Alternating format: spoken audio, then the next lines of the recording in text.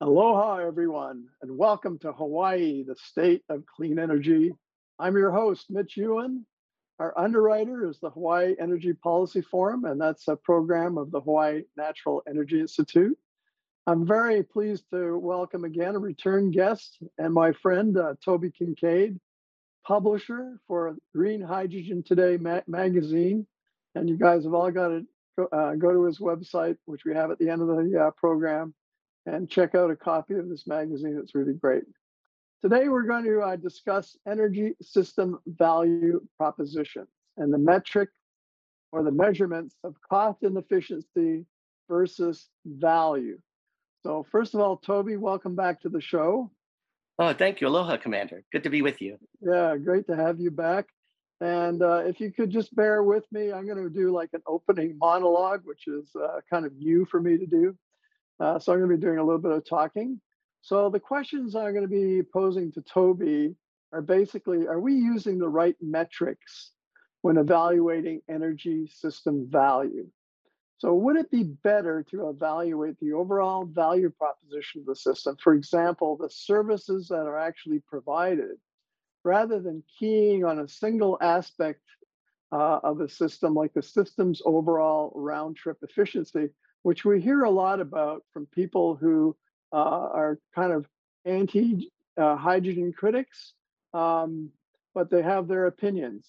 But maybe round trip efficiency might not matter. The energy service provided may be more important or have more value to the end user than the round trip efficiency.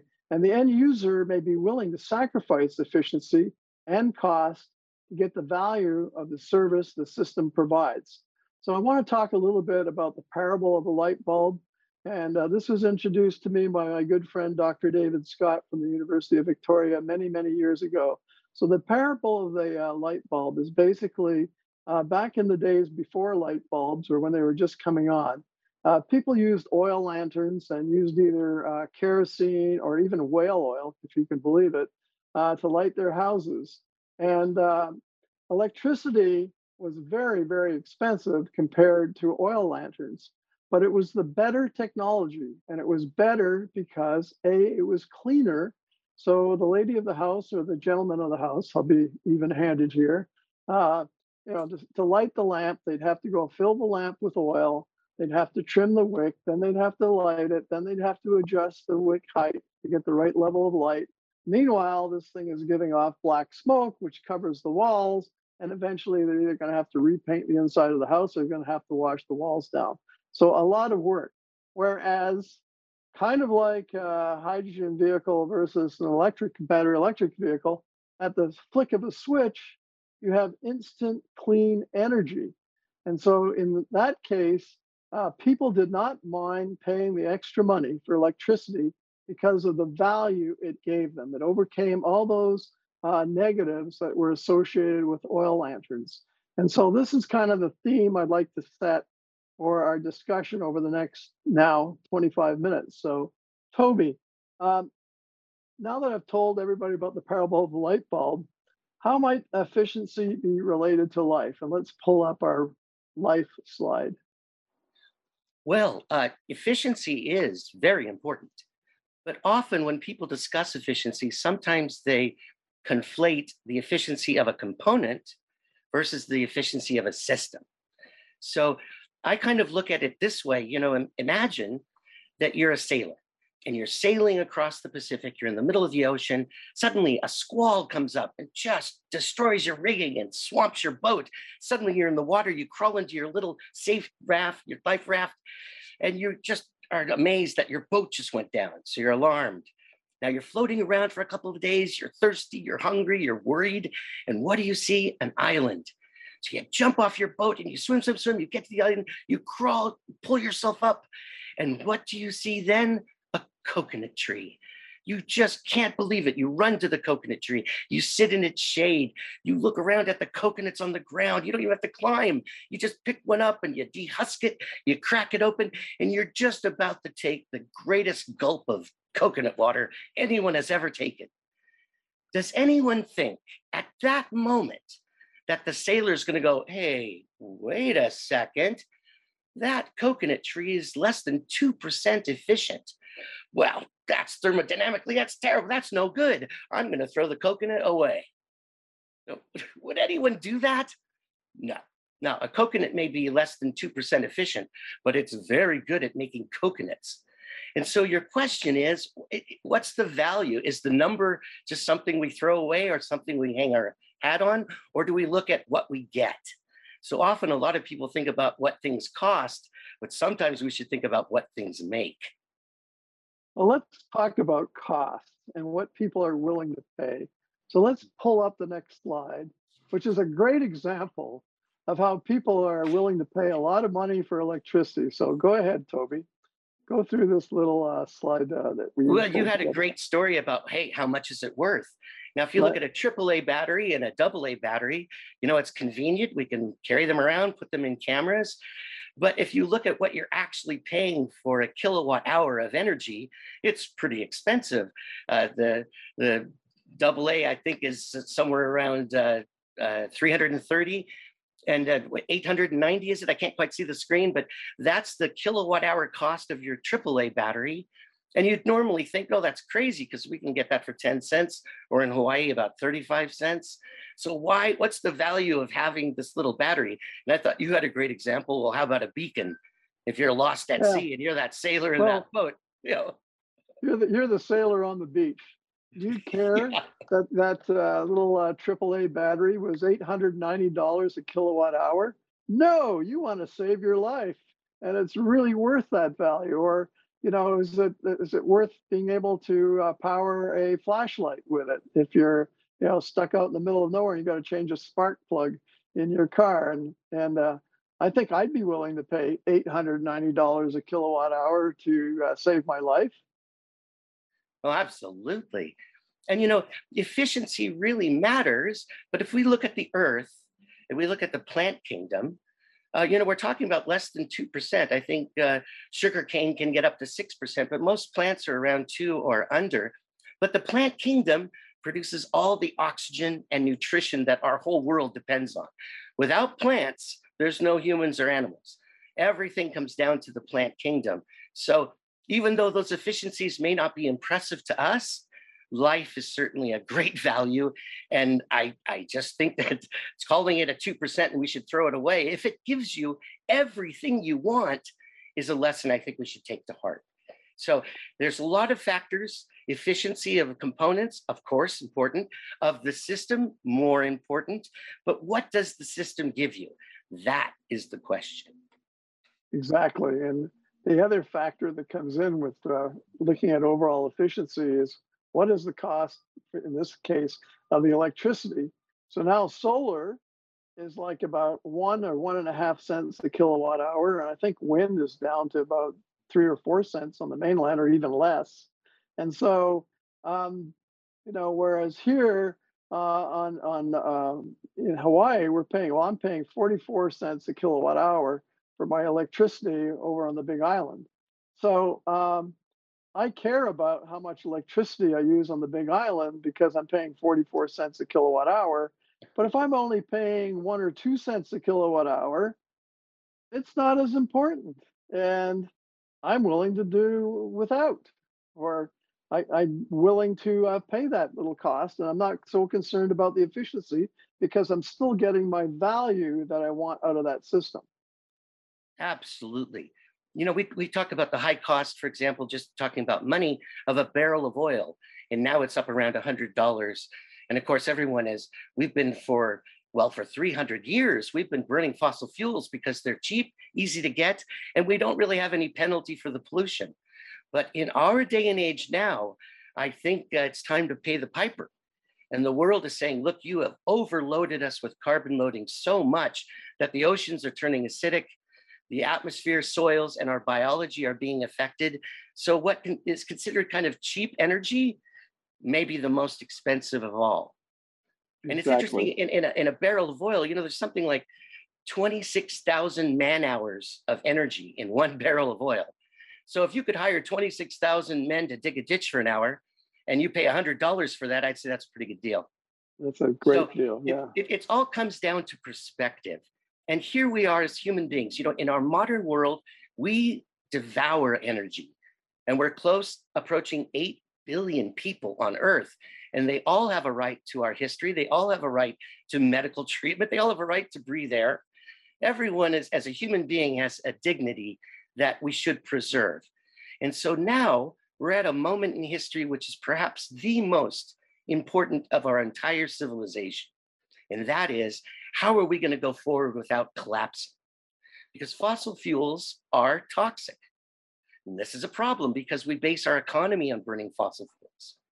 But now the IPCC, the Intergovernmental Panel on Climate Change, has said in their COP26 last October that if we don't cut our emissions, our toxicity by half within 8 years, it's over. You may not be able to stop the runaway Earth.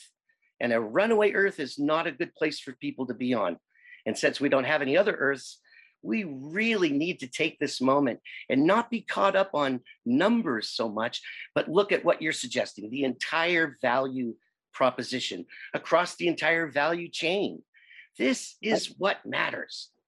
Exactly. And, let's not compare a hydrogen bus cost to a diesel bus cost, because we've already made the decision to convert from diesel to both battery electric buses and fuel cell electric buses. So why are we even looking back? We've made that decision. So it doesn't matter what that diesel bus costs, because we made the decision we don't want to have diesel anymore. So let's stop doing that. It's nuts. Let's try to get the cost of both types of buses as low as possible. And let's try to find energy sources that are as inexpensive as possible. So for example, on the Big Island, Riley Saito, my favorite guy over there, he's come up with an idea, a concept of using the municipal solid waste to produce the hydrogen to power the municipal bus fleet for the public transportation. And it works out to really low cost per gasoline gallon equivalent. It's cheaper than what we're going to be paying now. And the other thing is, you can project what it's going to be 10 years ahead of time. We have no idea what diesel is going to cost, 5 months from now. And it's up and down. And how do businesses plan their business when they don't know what their energy cost is going to be? So what's the value proposition here of being able to actually nail down what your electricity costs are going to be?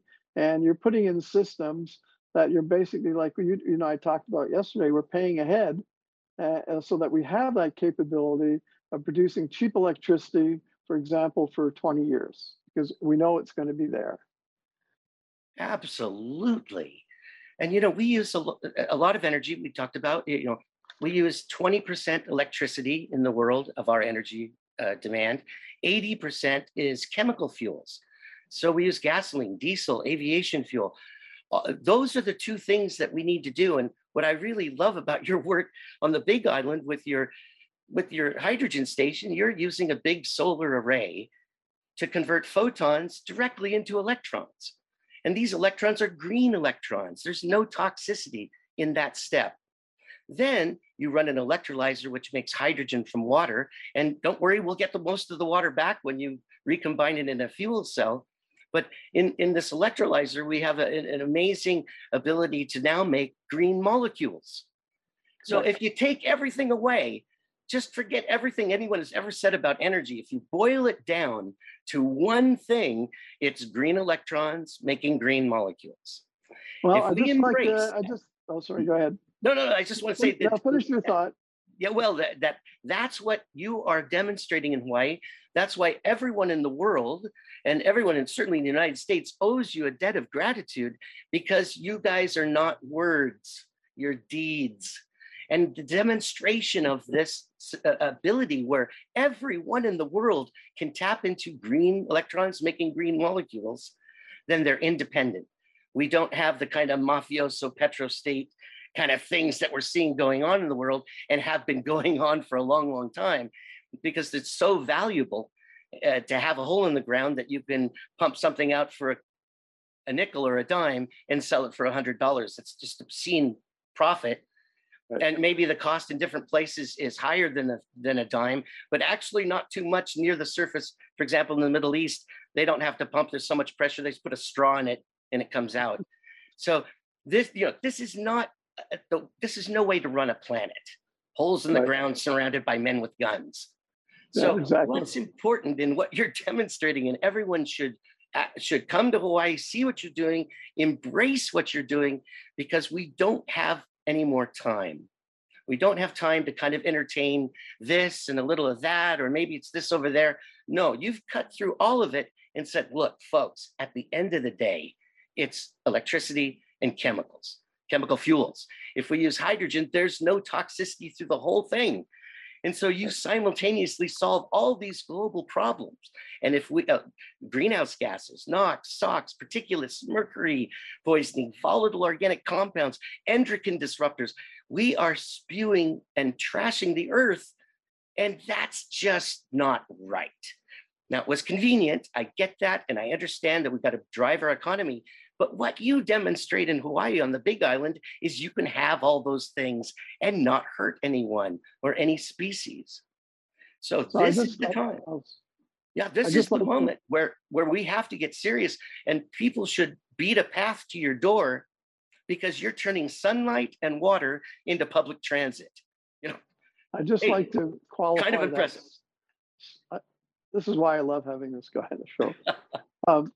But I have to qualify it a little bit. I'm not quite 100% renewable. In fact, I'm maybe halfway there on the Big Island.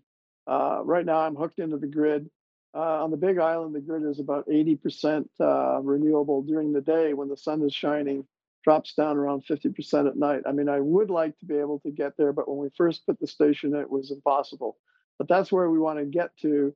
And there's no impediments now of why we can't do that. So I'm just have to throw that little qualifier in there so that we have entirely accurate. I'd like to go to the next slide though, which talks about the value propositions between the battery electric vehicle and a fuel cell electric vehicle. So over to you, Toby. This is your slide. So I'd like you to go through. It's kind of busy. Yeah. So really, we want to get the top level concept out. Yeah, let me explain where this comes from. Because of copyright issues, I couldn't show you the original graph that was produced by the World Bank and the UN. But what I did is I took their numbers and their logic, and I just transcribed them, except for the very bottom. That's where I'm going to make a correction. But I'd like to walk through. And now they titled this Cars, Battery Electric Most Efficient by Far. But I'm going to add a little question mark at the end of that claim. And let's just take a look at the reality of this, because it's often claimed in a dismissive way. Well, the round trip efficiency of a battery is over 90%. Why would you consider anything else?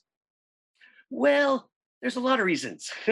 One of them is that's only true in a laboratory condition, in a laboratory setting where all the wires are connected. Now you definitely can get a 90% round trip.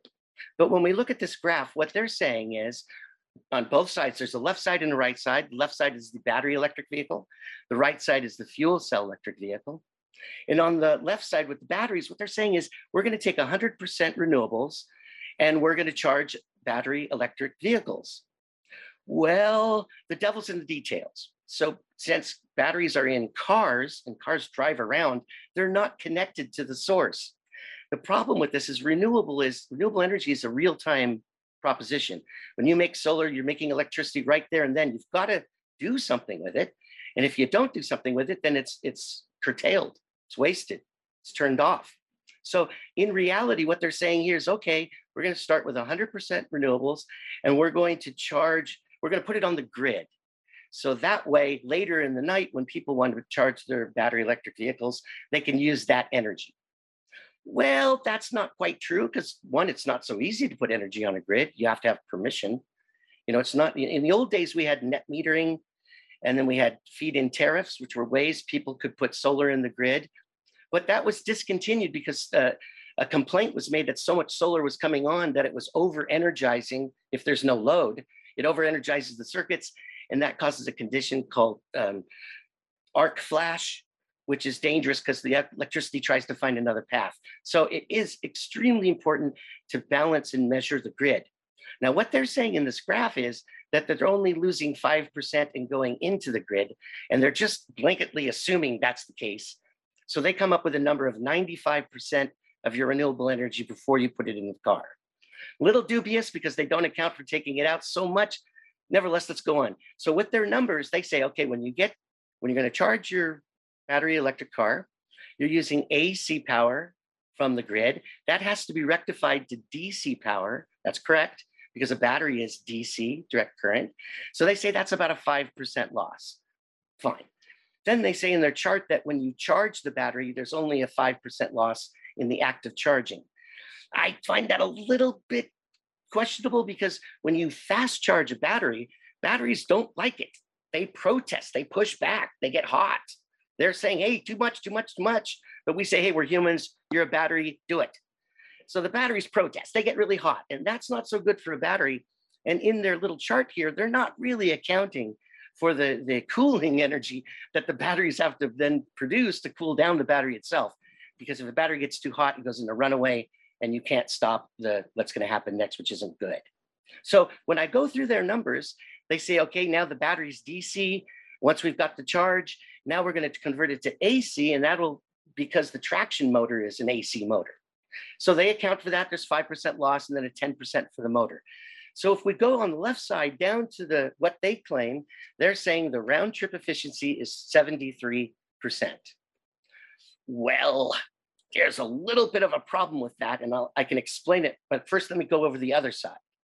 So they're going to compare it to a fuel cell electric vehicle, and they're starting with 100%, and they're driving an electrolyzer, which is going to make hydrogen. But here's the thing. The solar and renewable energy is connected 100% of the time to the electrolyzer. So if you make wind and you have solar and you make electricity, you're getting direct credit for that making hydrogen, clean hydrogen. But the battery electric guys, they're not connected. In fact, if you look at how often a battery is plugged in, the battery car, it's about 15% because the rest of the time it's being a car. Got to drive around and go places. So there's something called a capacity factor. And that simply means, how available is a given resource. So if we talk about solar, obviously at night, you can't have access to the sun. So in a 24-hour period, you're not going to have 100% capacity factor. No, it's more like 30 or 35. In the Anaconda Desert in Chile, they're so high up and there's no moisture, they get direct beam. They're actually over 50%. The best solar in the world is in Chile. But the issue here is being connected. So if you're not connected 100% of the time, there's kind of a problem here. So the claim is that only they have to just make a renewable, put it on a grid, and that's it. Well, no, that's not. In the laboratory condition, all the batteries wires are connected all the time when you charge and discharge to claim 90%. But in the real world, that just doesn't happen. So when we actually apply a 15% capacity factor, the actual efficiency of the system is around 11% by my reckoning. So when we look at the other side, the green hydrogen side, where you're taking 100% renewables attached to your electrolyzer, making the hydrogen, as we go through, they say you're going to lose about 30%. Okay, I'll take that number. That's fine. And then down below that, they say, well, the hydrogen's got to be transported and compressed and distributed. Well, not exactly. In a station, if we're just talking about a station, we're not really transporting the hydrogen anywhere. It's going directly to storage. So it's fair to say you have a compression efficiency cost, but that's really about 11%, not 26.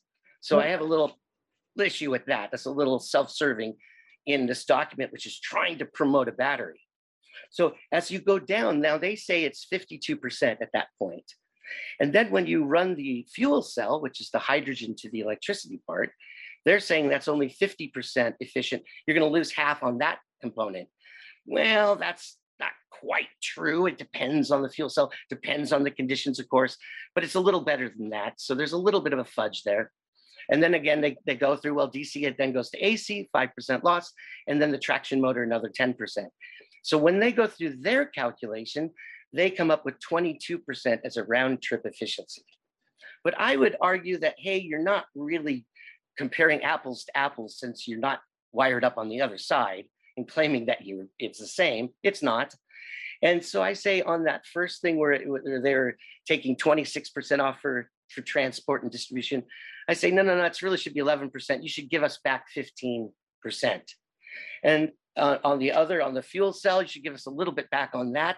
And the biggest problem with this analysis is it assumes that all of the waste heat that we create on the fuel cell side or the electrolyzer side is wasted.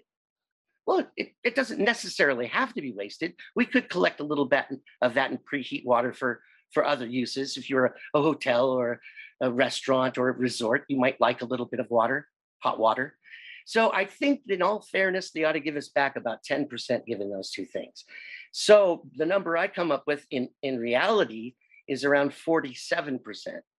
So that's very much more efficient than the battery. And the issue is, now, if we had wires down the road where people could have inductive charging while they're driving, okay, that could mitigate that capacity factor.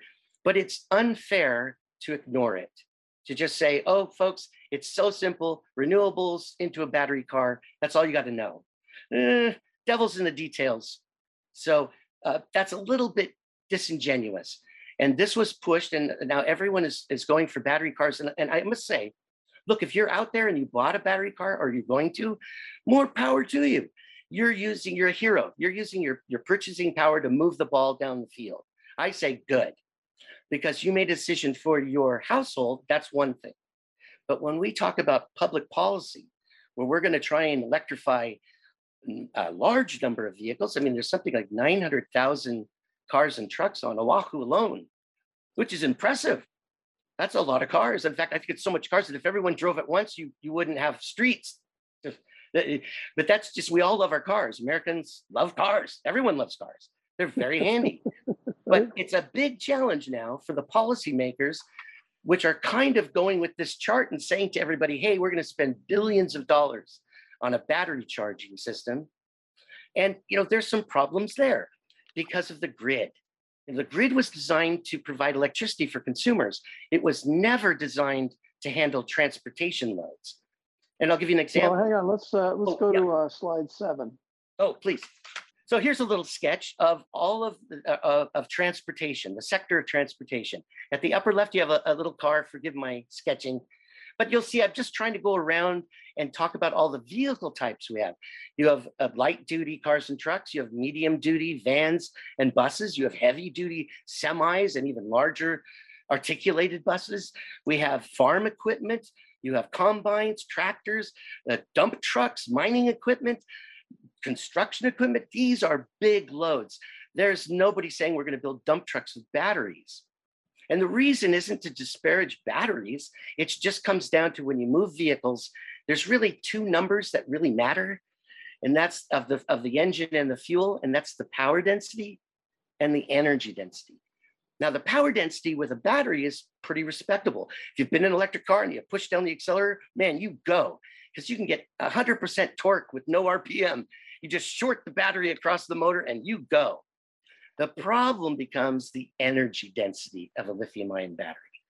And as an example, it's measured at the top around 300 watt hours per kilogram. Well, hydrogen's 40,000 watt hours per kilogram. So there's a big difference on the energy side. That's why the big makers like Volvo, yes, they're doing battery cars, but they're doing fuel cells too, because they want to make sure whatever the customer wants, they can sell you a vehicle. And they're smart to do that. So the fuel cell is a marvelous machine. It's incredibly simple and solid state, mostly. I mean, maybe some valves click on and off, but the actual action are just electrons and ions, gases, and liquids moving through this stack. And just to give people a visual of it, as a fuel cell and an electrolyzer are very, in fact, almost identical.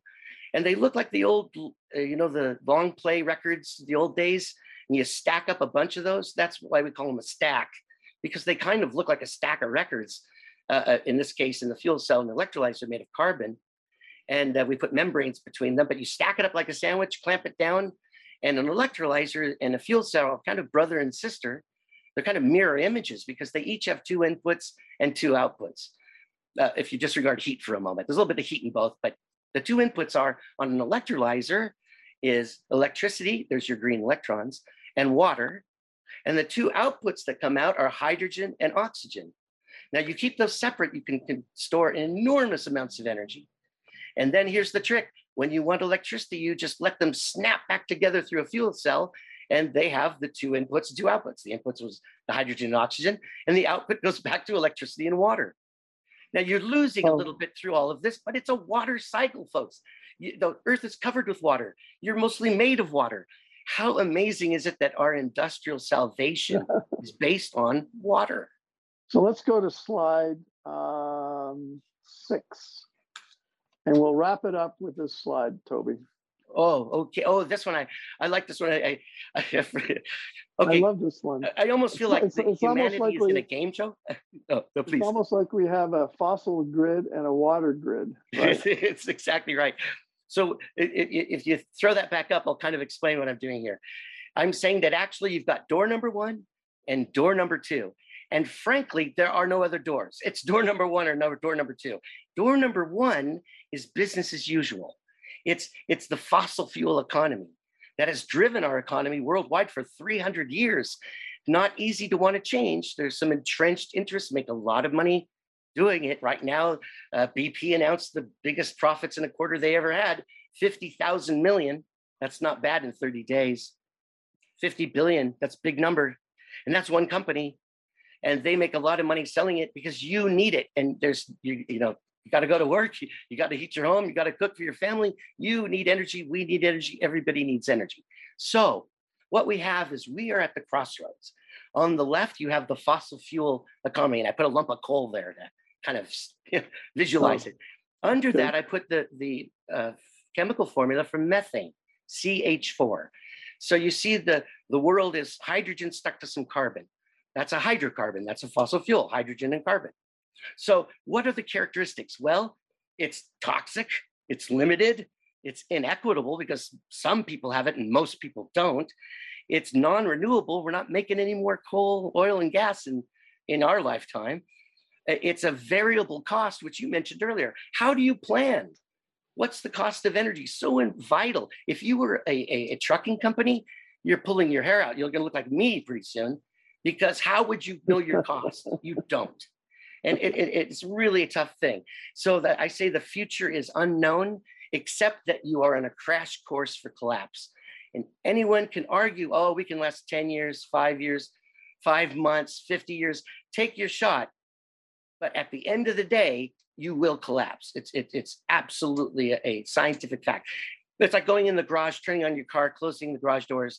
How long are you going to last? Well, you can debate it, but you will expire. Don't do that at home. So let's go on the right-hand side. Yeah, let's go to door number 2. Let's give us some hope here. Yes, door number 2 is the answer to everything. And, a lot of technocrats and energy experts don't want to admit that, but actually, because they make a fine living making this a complicated thing. But at the end of the day, it's sunlight and water. That's what you do in Hawaii. It's what you're demonstrating. So they really can't deny it. But let's look at the characteristics.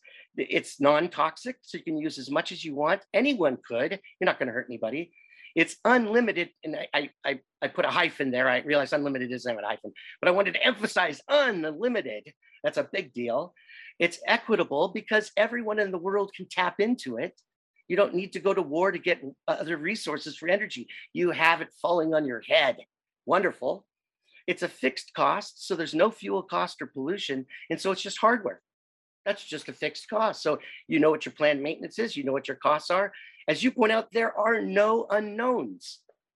On the left-hand side, we have total unknowns. On the right-hand side, you don't have any unknowns. Everything is quantified. And therefore, it makes a known future, and the result is we can thrive. This is the point. The children, the young people, and I'd like to just mention this. I have 2 nieces that are 4 years old, really cute as a button, smart, cute little kids, right? It occurs to me that if they can live to my age right now, it's going to be the year nearly 2080. So everything we do or fail to do for those kids, their lives depend on it, on getting it right. And so I urge everyone in this moment, Let's not kick the can down the road and say, well, we'll figure it out in 10 years and 15 years. We don't have it.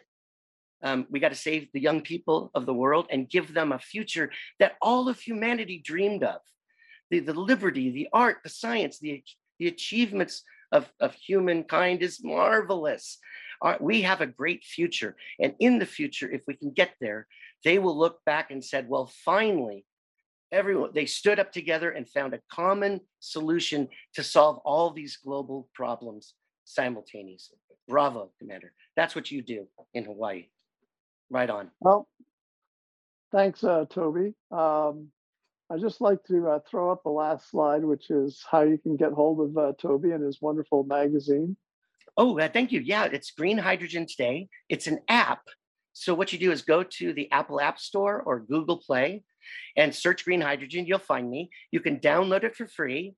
And then you'll see there's the 7 issues that we've done so far. You just tap on one of them and then it'll show you like a free preview for the first 15 pages or so. But we have great features, but then you have an option if you want to download the whole issue, which is about 130 pages, something like that each. Right. But what's neat about the app is I list every quarter, I list all of the publicly, not all of them, but the major publicly traded stocks. People can see what their year-to-date performance is. I have apps like for Green Hydrogen Jobs. So if you look for a job you like, click on it, it gives you a job description, takes you right there. And I'm really proud of our Green Hydrogen Industry Index. So if you want to know what companies make electrolyzers, who makes fuel cells, who does engineering services for this industry, all you do is look down the category, tap on the logo, and you're there. Now, we put it in a magazine format because we have great interviews and articles. It's just a dynamic industry mobilizing worldwide. We have some very bright spots in America. You're one of them for sure. And this is what I think we all need to embrace, and we can do it. We can save the world, but only in one way. We do it together and we do the same local solution.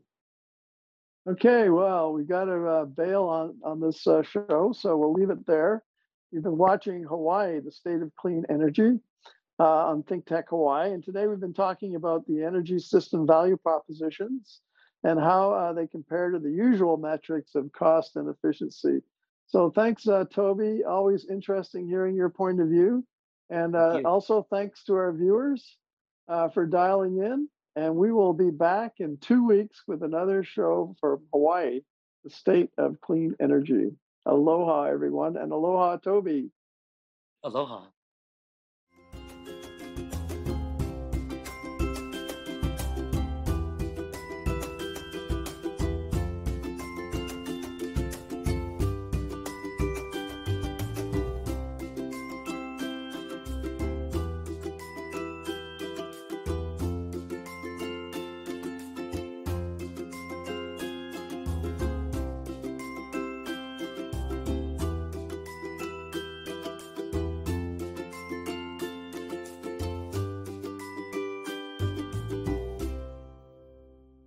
Thank you so much for watching ThinkTech Hawaii. If you like what we do, please like us and click the subscribe button on YouTube and the follow button on Vimeo. You can also follow us on Facebook, Instagram, Twitter, and LinkedIn, and donate to us at thinktechhawaii.com. Mahalo.